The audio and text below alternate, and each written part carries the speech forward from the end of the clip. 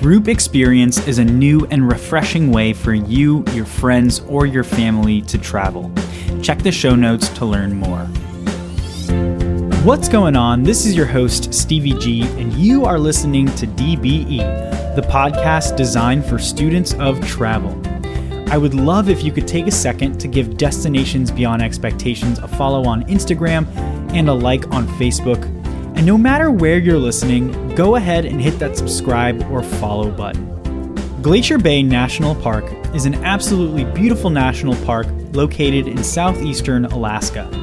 The park, which is named for its abundant tidewater and terrestrial glaciers, is a popular stop for Alaskan cruises. In fact, over 80% of Glacier Bay visitors arrive via cruise. My guest today is Macy Kozart from Passport for Adventure. Macy gives us some insight on unique places to see in and nearby Glacier National Park, and we also chat about a few other experiences around Alaska. Macy is actually organizing a group trip to Glacier Bay in 2022. Make sure to check the show notes to learn more about that tour and how to get in touch with Macy if you're interested in joining that unbelievable Alaskan adventure. I really enjoyed learning about Glacier Bay, so let's get to the show. Here's my chat with Macy. All right, Macy, welcome to Destinations Beyond Expectations. Thanks so much for joining me. Thank you for having me. Of course. Now, you're organizing a group trip to Alaska in 2022, and that looks absolutely amazing. And I want to talk about that. But before we do, I'd like to ask you about your time in Alaska because you've been there before. What was your experience in Alaska like, and what did you learn? You know, Alaska's kind of funny. I think a lot of people, especially maybe younger people, get this misguided notion of Alaska as the place that retired people go on those big giant cruise ships and sit on their balcony and watch the landscape go by. And it can be that, but it's also a lot more. It's really great for families and adventure travelers and just anybody who loves nature-focused travel. It's huge. It's vast. There's so many national parks to explore if you're a national park junkie like I am. And there's just a lot of different ways to be able to travel. You can do a cruise on one of those big ships or a small ship like we'll talk about later. You can do a land trip and explore on your own, or there's even rail options for someone who doesn't like to drive on their own.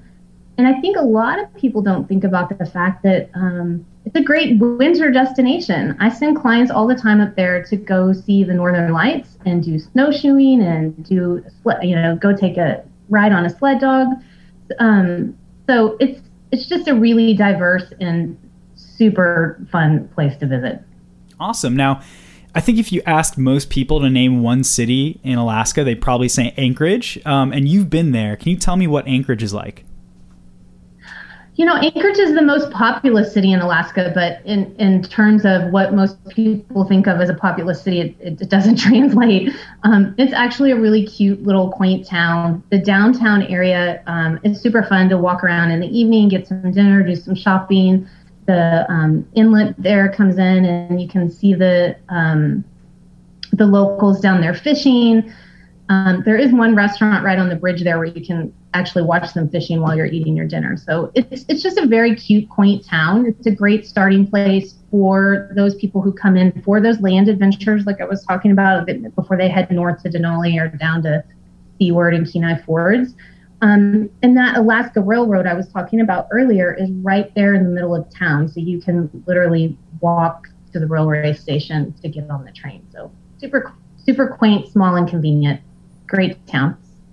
And you mentioned Denali National Park. That's another place that people will recognize when, Alaska's brought up. Tell me about Denali National Park. You were actually there, right? What did you get to experience? I have been there. You know, Denali's huge. It's such a big national park. And for people who visit national parks often, it's different than some of the others. You can't just get in a car and go explore it on your own. You can't get past mile marker 14 in the park in your own car. Well, once a year there's a lottery and you can, but for most people, you can't tour the park on your own. You've got to take one of their guided tours. They have several different options. I took the 8-hour tour. So you're on a bus, and that 8 hour takes you back to mile marker 66. And it's It's really kind of a cool experience because the driver is also your guide. They've got a mic on and they're pointing out different animals or wildlife, telling you about the park, telling you all about what you're seeing as you travel along. They do make lots of stops along the way to get out, stretch your legs, take photos. And then if you've got, more time to explore, they do have buses for people who are specifically going into the park to hike. So the bus, you can hop off of the bus at any point, go hiking, get on the next bus that comes along to take you back to the entrance. So it's just so big. I would highly recommend more than one day if you can swing it. And a lot of people don't for whatever reason, but multiple days would be ideal. And if you can, the ultimate way to visit is to stay in one of the backcountry lodges in the back of the park. It's just an incredible experience to get to stay inside the park, wake up to that grandeur and that beauty in the morning. So awesome. And you did mention there, like the wildlife is something that people really love when they visit Denali. What kind of like animals or wildlife can you expect to see if you visit the park? Bears, of course. We did see bears. The funny thing is the day I was there, it was a heat wave. I think it was 72 degrees that day. And it was sunny. It was full sun, blue skies. I did get to see the peak of Denali, which I think only like 30% of the people who go into the park get to see the peak because it's usually covered by clouds. So it was an exciting day for all of the locals because it was so warm. And but our driver guide was telling us we would see less wildlife that day because it was so hot at 72 degrees, which I'm from Texas and I was like had a sweatshirt on. So but we saw bear, we saw moose, we saw caribou, lots of marmots, so tons of wildlife, even on a day that wasn't supposedly the best for wildlife viewing. So awesome. Now, you had mentioned, the Alaskan sled dogs and how that's a great experience. And actually in a blog that you've written in the past, you've said, the Alaskan sled dogs is a great experience, especially for kids. Talk to me about what that is like. The sled dogs are really an important part of Alaskan history. They started using those back in the gold rush days when everyone was coming to Alaska to look for gold, and they were using them to, go cross country. And they still use them to this day. And they, of course, have the very famous Iditarod race every year.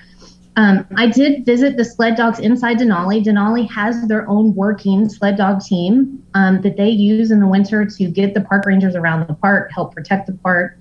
And you can go visit those sled dogs inside the park and pet them and love on them and talk to the park rangers about them. And it's super fun. Kids love it, of course, so do adults.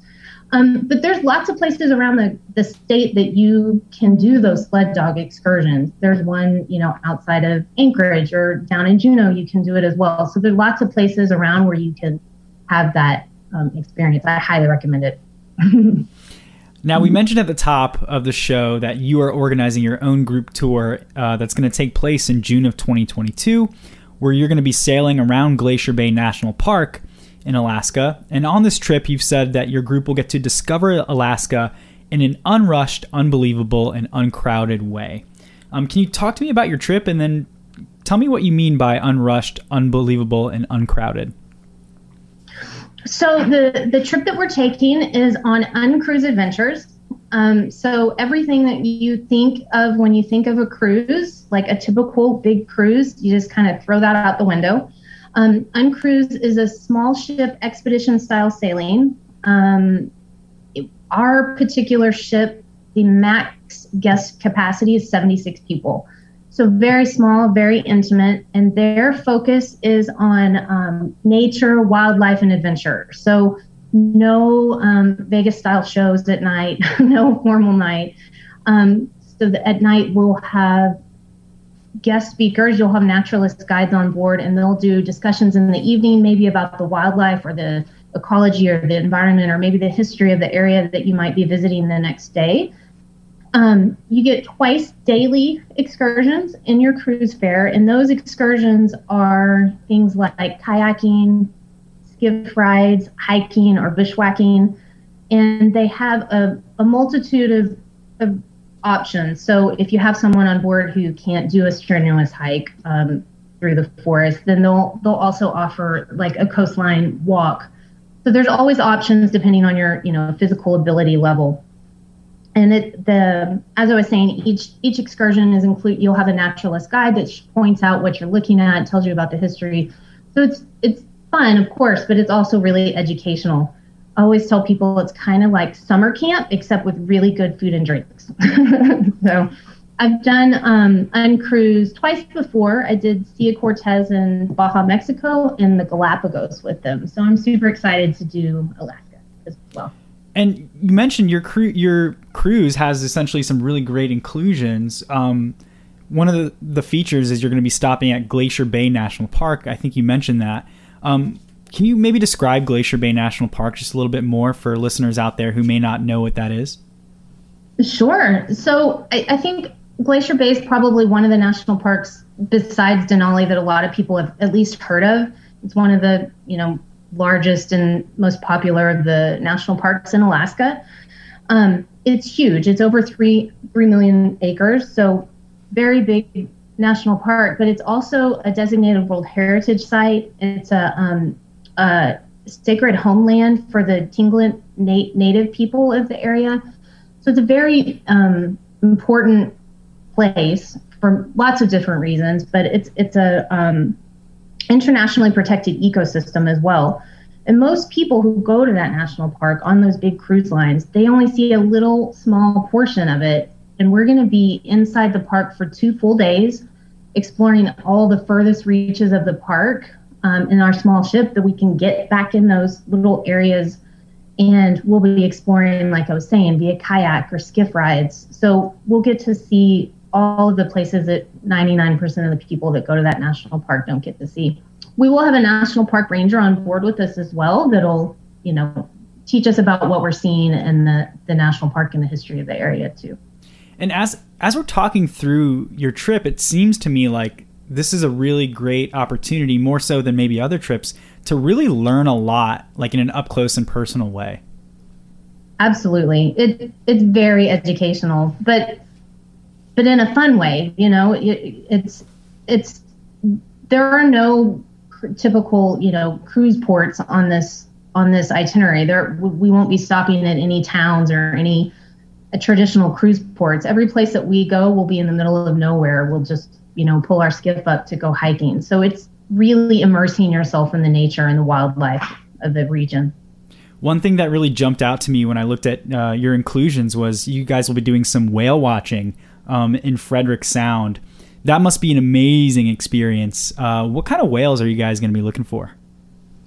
Mostly humpbacks. The humpbacks come to that region every summer. They feed on the krill and the plankton and other fish. They just kind of swarm that area. So definitely humpbacks, but it's very likely we could see orcas and maybe belugas as well. That's awesome. There's also birding, which is another great, animal experience that you can do on South Marble Island. How many amazing wildlife photos can someone capture on this trip with you? Oh my gosh, so many. I always tease that when I grow up, I want to be a National Geographic photographer. So I take a lot of photos. So much wildlife, so many photo opportunities that, like you mentioned, great for birders.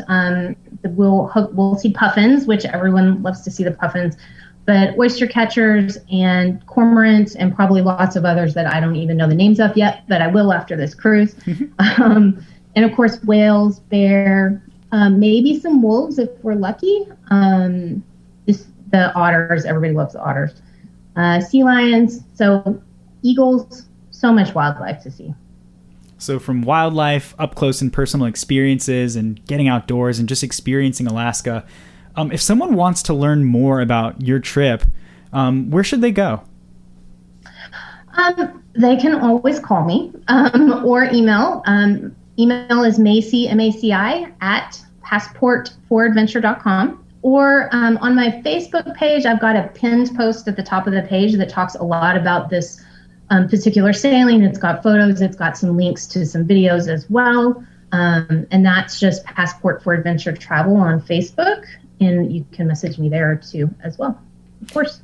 And tell me a little bit more about Passport for Adventure. What's the company all about? I have been planning travel for about 14 years now. As you can probably tell from this conversation, am kind of a nature and wildlife enthusiast.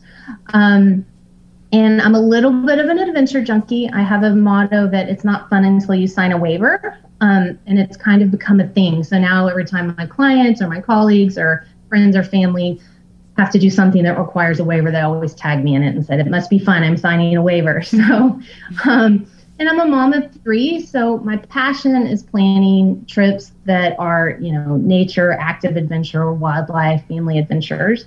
I love planning bucket list trips like African safaris or Galapagos or Machu Picchu. I just love helping people check off their bucket lists. I'm a Costa Rica specialist. We just returned from our 5th trip down there this summer. We love it there. We love the wildlife. We love the people. It's so easy to get to. So I love planning trips to there as well. I just think a lot can be learned from experiencing new destinations and cultures and just getting out of your comfort zone. So I know I personally feel the most alive when I'm experiencing something new. And I just think I'm super lucky to help others to do the same. So, what's one place that you haven't been to yet that you really can't wait to go to? Oh my gosh, there's a lot. I would love to go to Borneo and see the orangutans in the wild before they're gone from the wild. Right. That would probably be my number one. Yeah. Right now, anyway. Yeah. It'll change. It always does. It's always changing. Yeah. Macy, one more question before we call it an interview here. Sure. On Destinations Beyond Expectations, we call ourselves students of travel, people who never stop learning about travel, who love learning about travel. So I want to ask you, are you someone who considers yourself a student of travel? And if so, can you tell me maybe one thing or just a couple things you've learned along the way? Of course, I'm a student of travel. I love, like I was saying just a second ago, I think that getting out of your comfort zone and experiencing another culture, another just place is the best way to learn. I mean, you can sit in a room and read a history book, but until you step into that other culture and talk to the people, I don't think it translates until you've done it in person. Same thing with, wildlife and saving the environment and the planet. I think sitting in a room and reading about different, ecosystems or the rainforest in South America, I don't think it's really going to strike your heart and cause people to want to change their actions until then maybe they experience it for themselves. Yeah, I love that message, and I totally agree. Being there and experiencing something, just it hits a little different. It just, it really touches your heart. So Yeah. I love that message. Macy, thanks so much for coming on the show. I really appreciate you spending some time to talk about Alaska. Absolutely. Thank you for having me. I love to talk travel. A big DBE thank you to Macy for coming on the show. You can learn more about Passport for Adventure and Macy's upcoming Glacier Bay tour by checking the show notes for this episode. Be sure to visit groupexperience.com, the official home of the Destinations Beyond Expectations podcast, to learn more about building your travel tribe. DBE also has a website, dbetravel.com, which has the complete episode library and some fun blogs to explore. If you haven't checked out Destinations Beyond Expectations on Facebook yet, now is a great time to pop over and give the page a like. It's a great way to stay connected with the podcast. No matter where you're listening, if you don't mind hitting that subscribe or follow button, that would be super helpful and much appreciated. Last thing, just a friendly reminder to pass this podcast along to someone you know who loves the world of travel. I love watching this podcast grow, and there is always room for more students of travel to be part of the podcast community. Well, that is all I've got. Have a wonderful rest of your day, and I will talk to you soon.